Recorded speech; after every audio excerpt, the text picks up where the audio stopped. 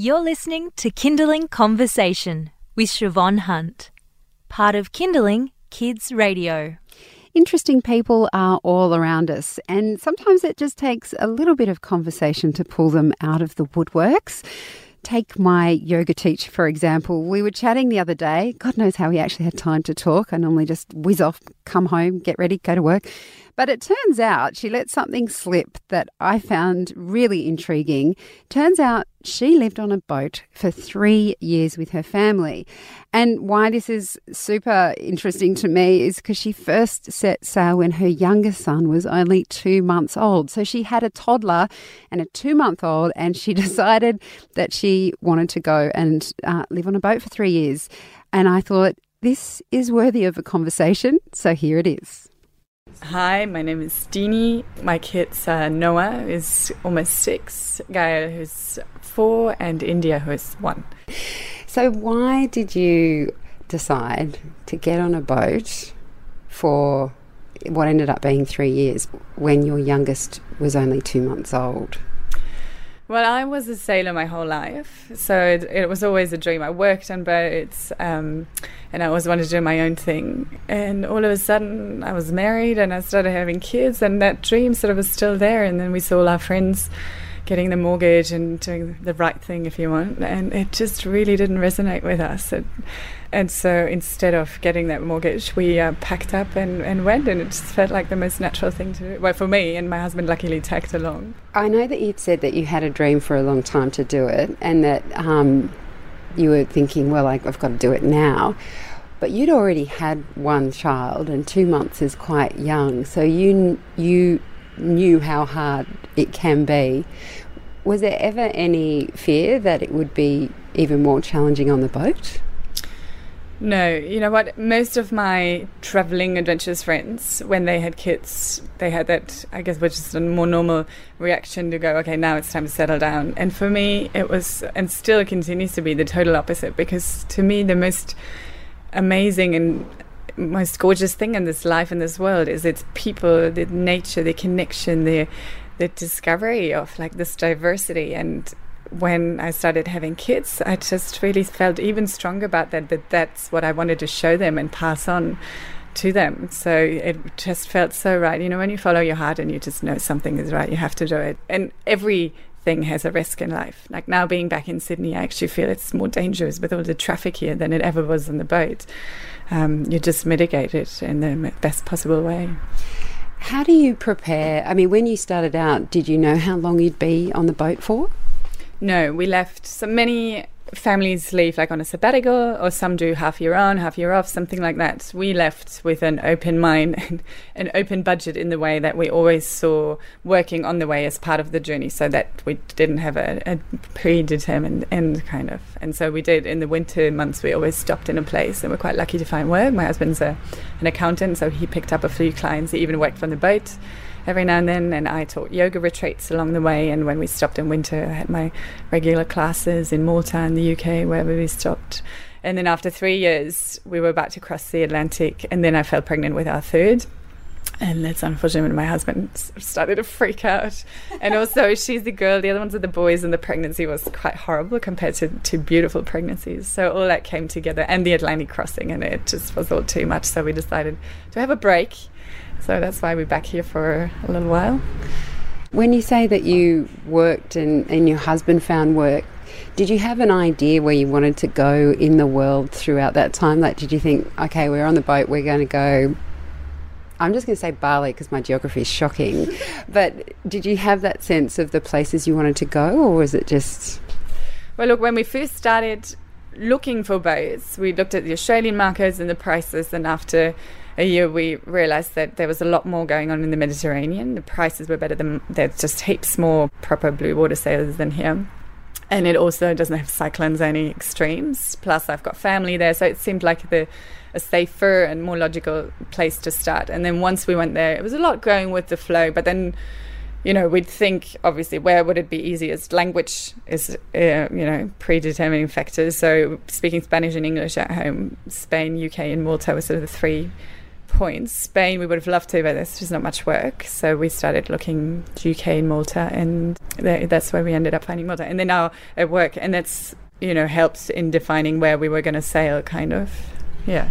You're listening to Kindling Conversation. I'm speaking with Dini Martinez, who, when her second child was 2 months old, jumped on a boat with her eldest son, youngest son, husband, and travelled for what ended up being 3 years, only coming back to Sydney when she fell pregnant with her third child. We've just been talking about why she did that.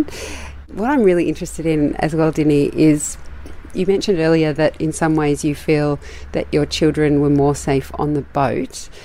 You had very young boys, and anyone with a young boy will know how boisterous they can be and how sometimes they just don't listen to you. Were there set family rules that you put in place for the boat for both safety and, I guess, sanity? Oh, absolutely. Like anyone would do in a house or anywhere else. Slightly different. I guess here when you cross the road, you make sure how your rules are. Same on the boat. So when we were sailing, our kids were always tethered onto the boat and they couldn't go to the bow without us. So we were all normally in the cockpit. And when we were at anchor, always one of us was up with them.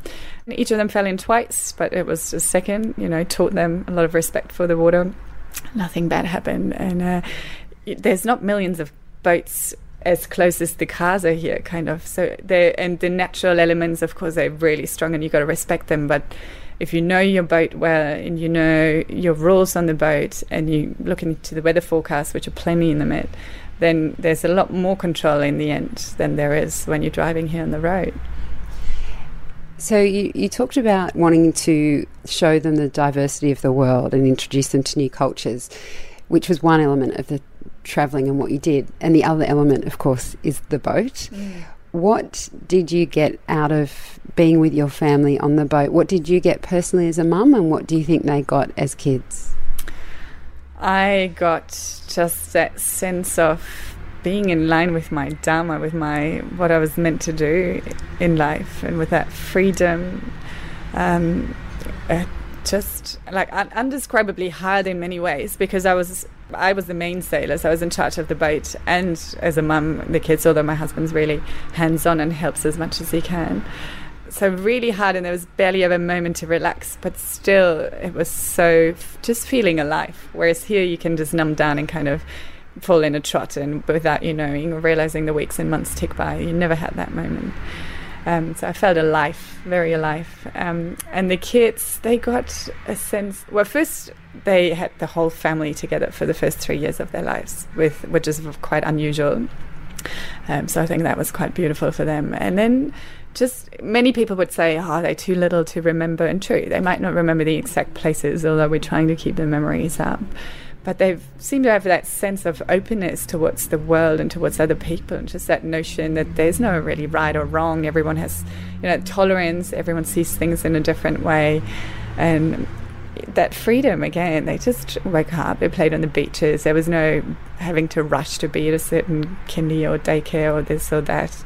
And they also picked up a curiosity and an understanding for how our world works, because we were such a self-sustainable little unit. They understood that the power comes from the sun and the wind, kind of. They understood the engine. Like, he wasn't even 1 year old. They was always watching the dad, how he was maintaining the engine. Things like that, not just taking for granted to flick the switch and light us on, or to have enough water.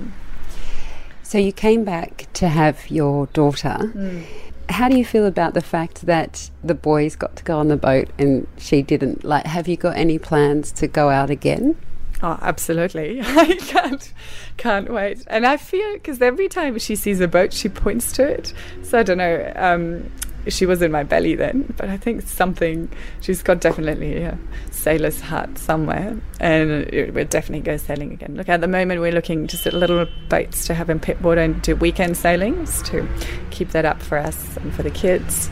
And then my husband is in the process of establishing an online business, so fingers crossed, if that works well, we can go and sail again for as long as we want. This time we'd probably start in the Caribbean and then do the Pacific, which was always the big thing we were looking forward to. And part of what's interesting to me as well is adjusting back to life on land. Has that been a difficult transition? So on the one hand, it's been really easy in terms of practicalities. And people often go, 3 kids, you have no family support here. That must be so hard. Well, it feels like a breeze to me because I don't have, if I'm tired, I just go to bed. I don't have to double check the anchor. I don't have to worry that the wind's going to change. I can lie their toys around if I don't feel like tidying up. They're not going to roll over, I've got a dishwasher washing. It's just amazing. Like, we're sitting here, my washing is being done at home. So in that sense, it's really easy. And also in sense of, if I need my space, I go for a walk, kind of. Or I can do my yoga. Whereas on the other hand, and that's more that side that doesn't really make sense. I guess it's that left side of the brain where there's no logic to it. But there's that sense of being alive that we talked before. That's just really missing. And my husband and my oldest son, who are quite similar in character, they seem to settle much easier, whereas my younger ones and I, we're the April children, we do miss the boat. Like, every day we talk about the boat, and we do miss that adventure and that aliveness.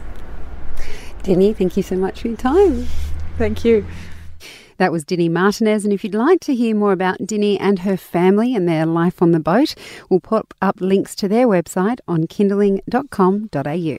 You've been listening to a Kindling Conversation podcast. We'd like to reach as many parents as possible, and you can help us by giving us a review wherever you downloaded this episode. It means that more people can find us. I'm Siobhan Hunt. See you next time.